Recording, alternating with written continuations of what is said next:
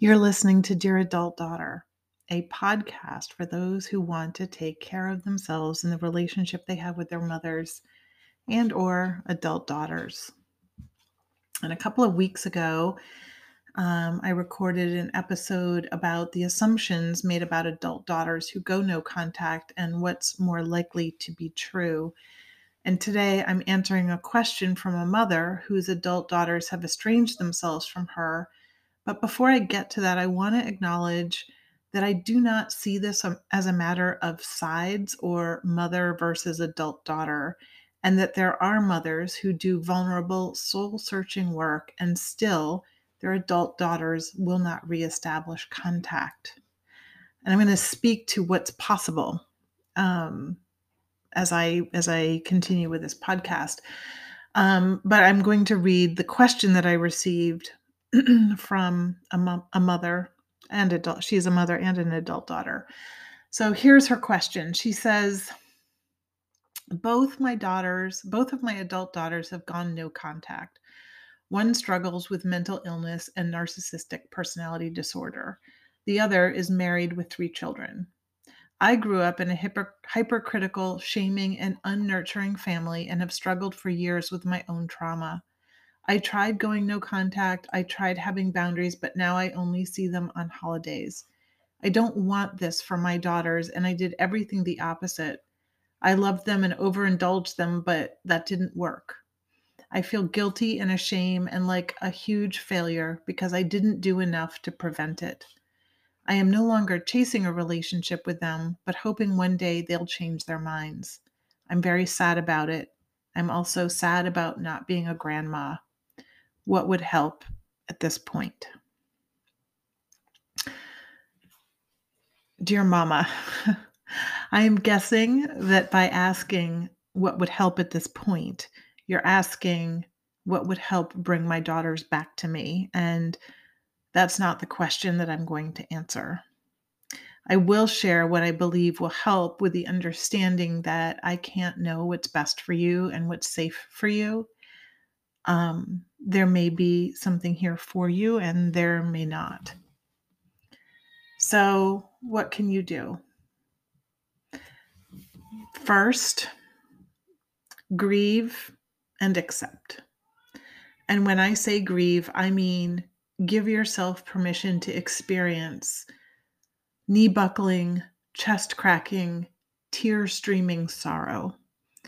And that turn of phrase is from the wonderful Sophie Savage, who did a TEDx talk on loss. So be a safe person for and with yourself during this grieving process, during the times when you're grieving. And this may mean asking for support with it. And I want to read a little bit more from what Sophie says about grief and sorrow in her TEDx talk. She says, that kind of sorrow does not feature in the grief cycle at all. Denial is not grief, it's denial. It's a refusal. Anger is not grief, it's anger. It insists that loss is not right, not fair, and should not have happened. Bargaining is not grief, it's bargaining. Depression is not grief, it's when anger and bargaining collapse with exhaustion. This is the resist grief with all your might cycle, and acceptance isn't the end, the closure. It's where we begin to let grief have its way with us.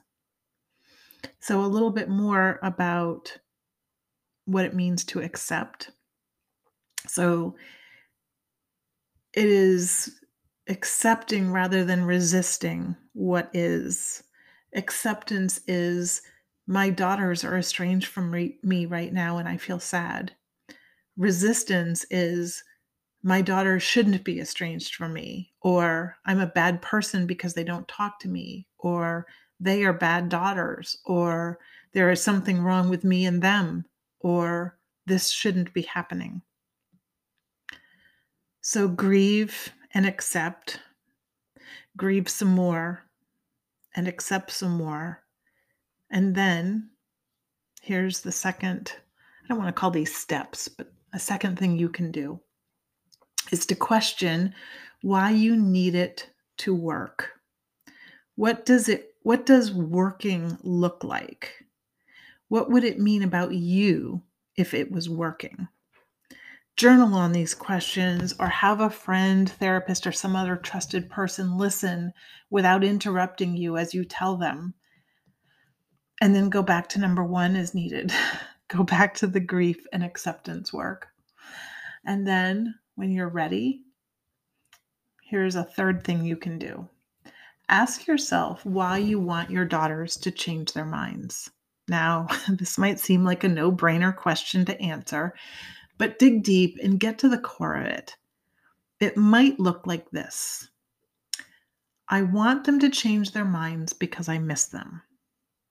I want them to change their minds because when I miss them, I feel empty inside.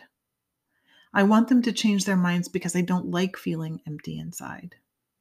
I want them to change their minds because if they're not in contact, that might mean there's something wrong with me and that I did something wrong. I want them to change their minds because I don't want other people to think that I was a bad mother. Keep going, right? I want them to change their minds because, and answer that over and over and over again. And then tend to the part of you that misses them, that feels empty inside, that feels guilt, that is experiencing shame, and get support with that if you need it. As always, revisit the grief and accepting portion of this advice. And then number 4, unshame yourself.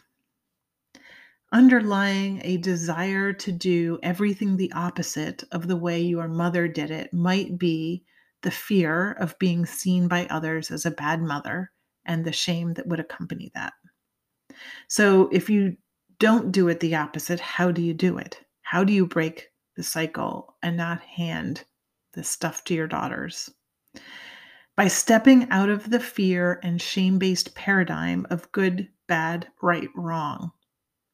I'm making a generalization here, but consider that our mothers were the way they were because they were operating from deeply embedded fear and shame and not love.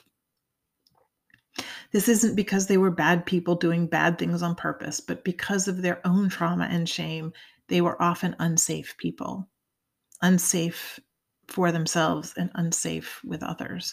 Of course, it wasn't their intention, but we don't experience their intentions, and we didn't experience their intentions when we were children. We experienced their nervous systems. And this concept, I love this concept. It comes from someone that I follow on Instagram. Her name is Allie Wise, and she is a trauma expert. And she says that love as an intention, when not embodied, can become fear. And this is what the child experiences. So unshaming is noticing when you're criticizing, dismissing, judging, fixing, correcting, controlling, shoulding, denying, gaslighting, blaming, and condemning yourself, or when you have contempt and disdain and disgust for yourself. Right? Those are shame-based ideas, concepts, traits, values, or they're not values. But that's those when you notice those things happening, that's shame. So unshaming is noticing when that is happening, and in those moments, place your hands over your heart and ask to be shown the truth about yourself, no matter how beautiful it is. And I have to give credit to that to someone named Macrina Whitaker. I don't know much about her, but when I heard that quote, that we ask to be shown the truth about ourselves, no matter how beautiful it is, I was like, I can't keep this to myself. This has to be shared. So noticing when we're shaming ourselves, noticing when we're doing all of that criticizing and dismissing and judging and shoulding and denying and condemning and blaming, right? We want to remind ourselves that the truth is beautiful, and we want to engage in wonder and listening and humanizing and exploring and welcoming and freeing and accepting and believing and validating and having compassion. And then going back to the grief and the acceptance as needed. Number 5, you want to cultivate and tend to your authenticity and aliveness. Who are you when you're in the zone of you? When you are in the vortex of your elemental power, when you're allowing yourself to move towards what fascinates you and to move away from what doesn't? And how do you protect this aliveness? Journal on those questions, or as I said before, have a friend, therapist, or some other trusted person listen without interrupting you as you tell them that, as you tell them what makes you come alive. I'll tell you one thing. My cat meowing when I try to record podcasts is not very alive for me. Okay, so the last piece of this is to understand what the real problem is.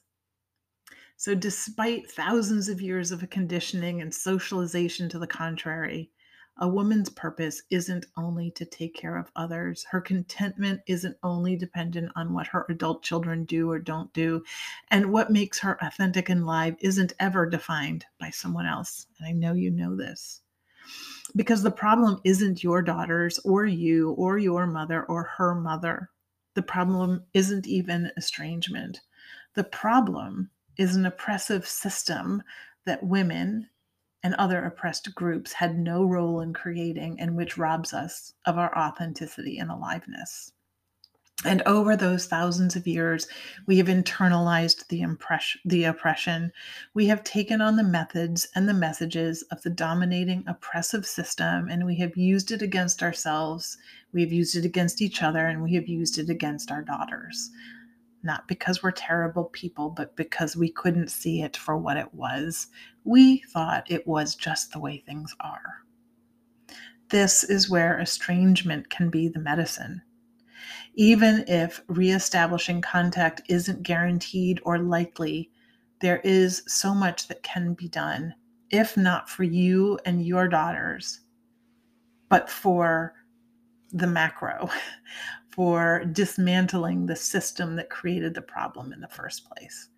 And the best way that I know to do that is to start inside of you with the steps that I have outlined here. This is what it looks like to do your part in breaking the cycle and making the future a healthier place for your daughters, whether they know it or not, and whether they speak to you or not.